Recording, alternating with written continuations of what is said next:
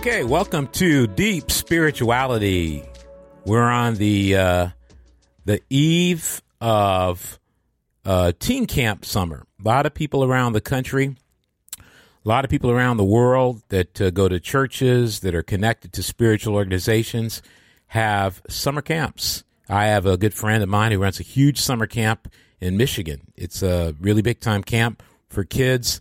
And a lot of us, I know I belong to a church that runs a great summer camp, and got a couple of people here who actually work in that camp today. Rhett Snell, whose grandfather played at UCLA basketball for a little bit under Wooden, and Kiara Marquez, who I don't think her grandfather was on the same team. Nope. But that's okay. He probably played soccer, which is okay with me. And then you got our producer, Nathan Schaffernoff, who's here. Glad to be here. Who has multiple golf people in his family. Pro baseballers. Oh, I forgot. Yeah. Pro baseballers, too. We have golfers, too. You have golfers and baseballers. Collegiate golfers, pro baseballers. Yeah. Wow. Yeah. I'm baseball.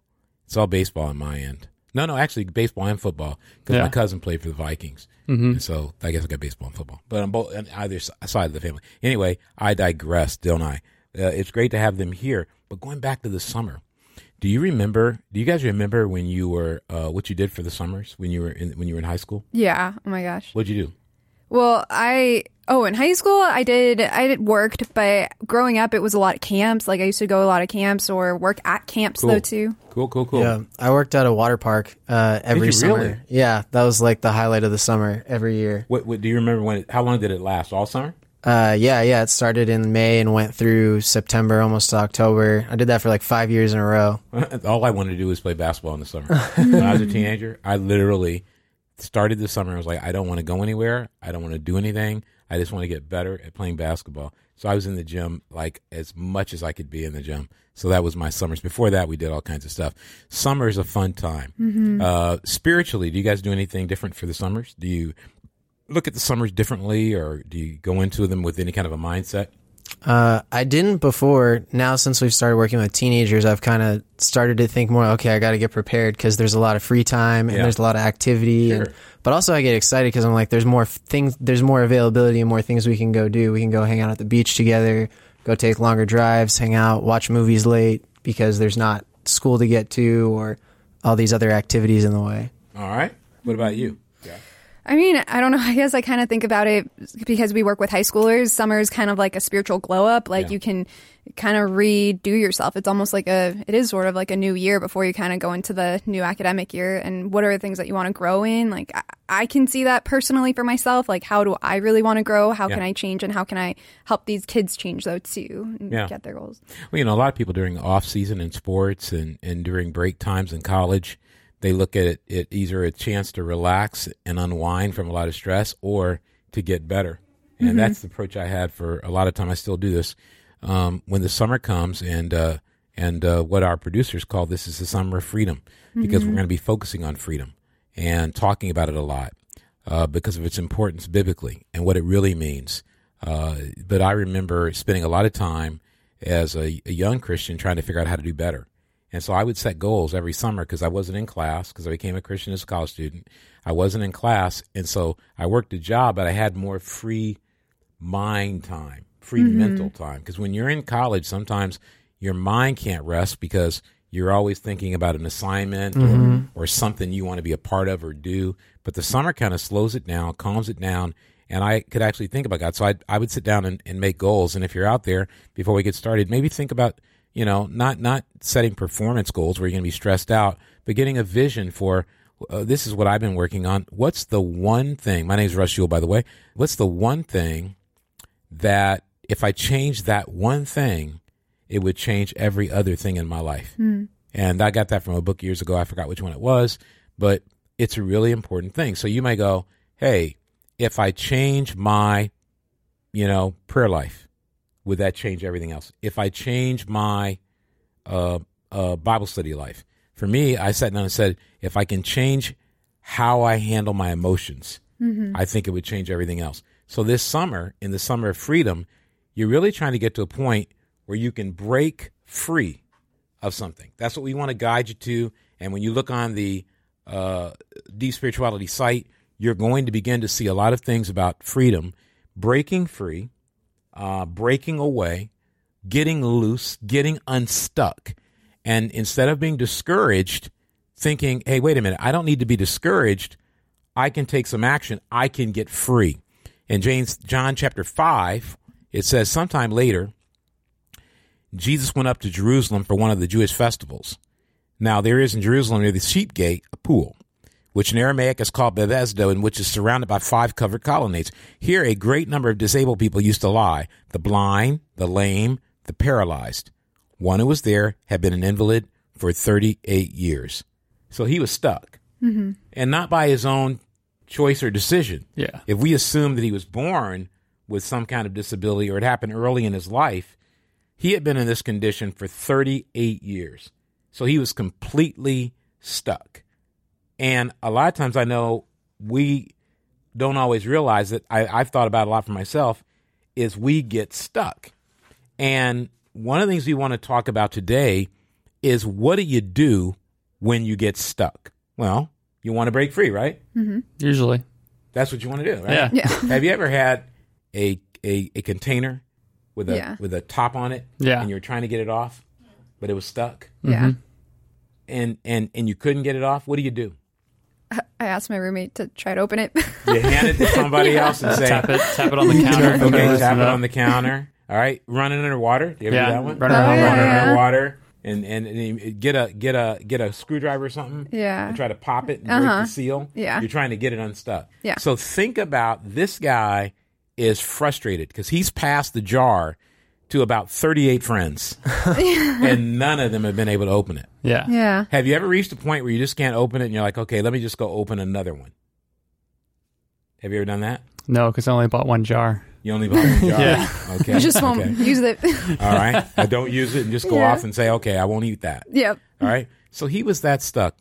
If you're out there and you feel stuck, whether you're a teenager, a middle schooler, a young adult, married, kids, no kids, married, divorced, separated, problems with emotional health, problems with physical health, all very tough things. Maybe you're facing some kind of a diagnosis that's overwhelming, and you feel stuck. And you feel like, what's the point? This summer is a summer of being able to get free from all that. Being able to see possibilities in the midst of all those problems. Possibilities in that stuckness. And what happened for this young man, or older man, 38 years of pain, he met Jesus. And that's just a powerful thing. A lot of people don't understand just getting to meet Jesus. In verse 6, when Jesus saw him lying there and learned that he'd been in this condition for a long time, he asked him, do you want to get well? You know, it's very rare that someone would go up to someone with a disability of 38 years and say, do you want to get well? It's implied that everybody wants to get better. But Jesus didn't assume he wanted to get better. He said, I need to know if you want to get better. Because some people like being stuck. Have you ever been at a point in your life where you guys have wanted, hey, I'm glad I'm stuck. I'm going to stay here. Yeah. Yeah.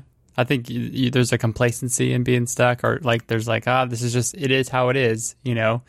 I was kind of feeling that with my back issues that are going on. I'm like, man, it's like last 20% of like getting 100% healed. Yeah. It's like, this is how it's going to be rest of my life, pain every day. Right. You know, like you almost become like, whatever, just, stuck in that mindset. Right. How about you guys?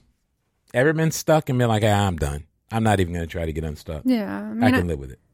Yeah. I mean, relationally though, too, with my roommates, like I've been an awful roommate many, many times, and I've lived with like the same person for like 6 years.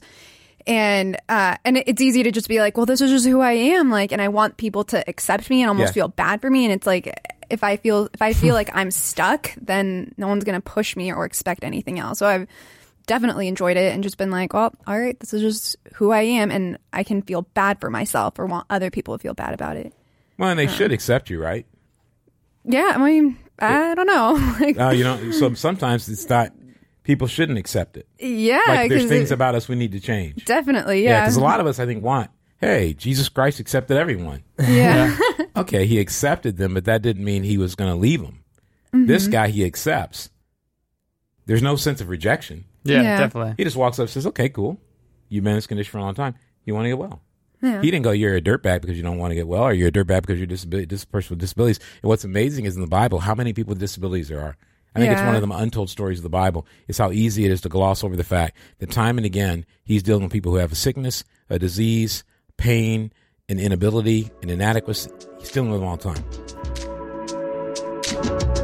Today's podcast is brought to you by the Deep Spirituality YouTube channel. If you're like me and you enjoy watching rather than reading, you're going to love the Deep Spirituality YouTube channel. Every week, brand new videos are published to share what we're learning in hopes a creative approach will help you grow your walk with God. Head over to deepspirituality.net to check out the latest videos on our homepage. Or you can find us on YouTube. Just search Deep Spirituality. While you're there, make sure to click the subscribe button for the channel and ring the bell icon next to it so you'll be notified every time we publish a new video. Again, that's Deep Spirituality on YouTube. Now, back to the show. So I remember when I was in high school, I wanted to impress my friends. There'd been a blizzard. A couple of them came, knocked on the door, said, hey, you want to go to hang out at so-and-so's house? So I said, yeah. So we all walked in the snow, snowball fight, all the way there. It's a couple of streets down because we lived near each other. Got there. I was drenched. I was so wet, from all that. And I said, man, I'm going to go home. Because I was sitting there, we were playing games, and I'm like, this is terrible. I'll go home. I'm going to get the car and come back. They said, you don't want to drive the car. I said, they plowed the streets, so we'll be okay. And my mom had an Oldsmobile Tornado, front-wheel drive, a car that could really get through the snow. So I got home, changed my clothes real quick, got in the car, drove it home, and I thought it would impress my friends that I was picking them up and driving them. You always want to drive. Hey, there you go. And so I get in there, we play more games, and I say, hey, I'll give you a ride home. And there are a couple of people that it came to my door, so I'll give you a ride home. So I drove them home, felt really cool, pulled into the driveway, and as I pulled in the driveway, I got stuck because the roads had been plowed, but not my driveway. Oh. So I got stuck in it, and I was like, "Oh man, I'm stuck. I can't get in the garage." So I said, "I'll leave it here, and then snow will melt tomorrow morning, and I'll be able to get it out." Well, it snowed even more. Oh gosh! I wake up, I come upstairs, and my parents go, "What did you do last night, taking the car out?" I said, "Well, I thought I could get back in." They said, "Well, we think you're going to go back out there, and you're going to shovel that until you get that car unstuck." I was out there digging and digging and digging and digging, and I could not get out. And then my next door neighbor, Mr. Jefferson, come on, Mr. came Jefferson, out of the house and said, "Russ, this is not good." He said, "I'm going to help you out, but what you did was not good." And he brought over his snowblower. There you go. Nice. And plowed through that snow, and I was free. I couldn't get it unstuck alone. Yeah. And a lot of the problem when we get stuck is we want to get unstuck on our own power and our own ability. True, So yeah. Jesus said, do you want to get well? In verse 7, Sir, the enemy replied, I have no one to help me into the pool when the water is stirred. While I'm trying to get in, someone else goes down ahead of me. Then Jesus said to him, get up, pick up your mat, and walk. At once the man was cured. He picked up his mat and walked. There's a lot of ways to look at this, but the one way we want to look at it today is how do you get help getting unstuck? And you know what I think you got to do? You got to be willing to have conversations. You got to have conversations. What did Jesus and this man have? He had a conversation. That's exactly right. He went up and he started a conversation because he asked a question. That's exactly right. Yeah. And so if you're at a camp this summer and you're maybe working with kids, or maybe you're in your church and you're in a small group, you got to ask, how do we help each other change? How do we help each other grow? How do we help each other get unstuck? You got to start with a question. Do you want to get well? Well, how do you manage that? How do you manage that question? To me, there's three answers to the question, do you want to get well? It comes down to three words: truth, resistance, and change. So when Jesus says, do you want to get well? Or you're sitting in a group, someone says, hey, do you want to get well? You got one of three answers you got to give. Now, you can say nothing, which is a choice. Yeah. But we're not going to discuss that one today because we assume most of you listening are people who want to grow, want to get unstuck, want to do something great this summer, want a summer of freedom. There you go. Okay? And so what happens? First of all, when someone says, hey, looks like you're stuck, or you admit you're stuck, you do one of three things: tell the truth, stop resisting, or make a change. And so you want to sit down and you want to say, look, I don't have to be perfect, but I have to make a decision. So when I sit down and I look at my life and I'm sitting in a group and we're discussing things, what you're always trying to get to is not, I need to make a change today, not, I need to stop resisting today. You want to have a conversation and say, you know what? My decision is I'm going to tell the truth. For some of us, telling the truth is I'm going to say, you know what? I'm stuck. I'm going to admit I'm stuck. For others of us, we know we're stuck, but we don't want anybody to help us, and we don't want to talk about it. We got to decide I'm going to stop resisting. I'm going to stop resisting help. And 3, some of us are going to be ready. We're going to hear it, and we're going to be like, you know what? I'm in this group. I love this group. I want to make a change. Tell me how to make a change. And so when you guys look at those 3 points of decision making, and you think about having a conversation with an individual or a group, how would you tackle that? What would you do? How do you help them get to a point where they can make those decisions? Who's helped you get to a point where you could make decisions like this? Any thoughts? Any ideas? The first thing that comes to mind, and I'm definitely no pro at this, but I think sharing first about decisions that we've made, like at the camp, if you're leading the group, it's sharing about, okay, what are decisions that I've had to make and how did I make them? Right. That's something that resonates with me a lot, because over my time being a Christian, I've had to make a lot of decisions that I feel like were pretty tough. And luckily, I had friends who sat down with me. They did Bible studies with me. They told me about how to make decisions. And they said, hey, like, you have to consider God when you make this decision.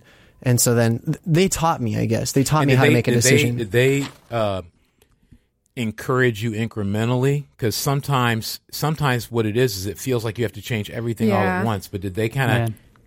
Did you ever reach a point where someone said, okay, Rhett, you know what? You've done a great thing. You've told the truth.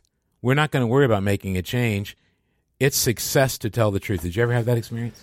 I would say, yeah, to a point where it was too much. And then eventually it was kind of like, okay, Rhett, it's time to make a real decision now. Okay, because we've been helping you along here. So it sounds like they got you telling the truth. You reached that stage where you were like, I want to get unstuck. And you told them, hey, here's all the stuff going on in my head. Here's what's frustrating me. Here's all the things going on. Here's the, all that. And then you wanted to stay in the tell the truth stage. You want to milk it. You're like, hey, this truth telling thing is good, man. I'm liking this. I'll stay stuck here. Get some appointments, lunches, hang out, just talk truth. And they said, you know what? You're kind of resisting here, Rhett. You're resisting by telling the truth. Right? And so sometimes we could be at that stage where you tell the truth. You say, I want to get unstuck. You go, here's how I'm stuck. And you describe how you're stuck for like 6 days. This is the way I'm stuck. This is how it feels vividly, to be. Very nice. You paint a picture for them, you know? Exactly. You victimize yourself. You know, I'm so stuck, and this is who got me stuck, right? It'd be like me when I got the car stuck in the blizzard, going, if it hadn't been for my friends, I would have never needed the car. If they hadn't come by my house and asked me to go out, I would have never got the car stuck. And a lot of times we want to just go in that truth so far. But someone's got to say, wait a minute, you've crossed over from telling the truth to resistance. You now have told the truth, but you don't want to move forward. So you got to make the second decision. You got to stop resisting. So if you reach the point where you're telling the truth, that's really good. Many applause. But you can't, Rhett's saying you can't stay there the whole time.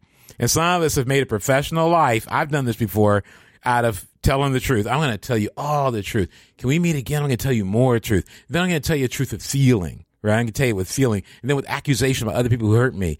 But at some point, you got to move past the truth-telling stage to the stop resisting stage. You got to stop resisting change and get into that. You know what? I'm telling you, but I'm resisting change. What's on your mind, Kiara? What are you thinking? Just to go back to like the 3 decisions after like the get well part, I was just going to say, like, I think also approaching it without putting pressure on someone though too, because I'm pretty. Like I put a lot of pressure on myself. And I get very distracted. I'm like, everything needs to change. So even approaching the summer, I'm like, here are the top 10 things I need to change, which sets me up for failure. Yeah. And no freedom. But freedom. Failure, not freedom. Exactly. The other.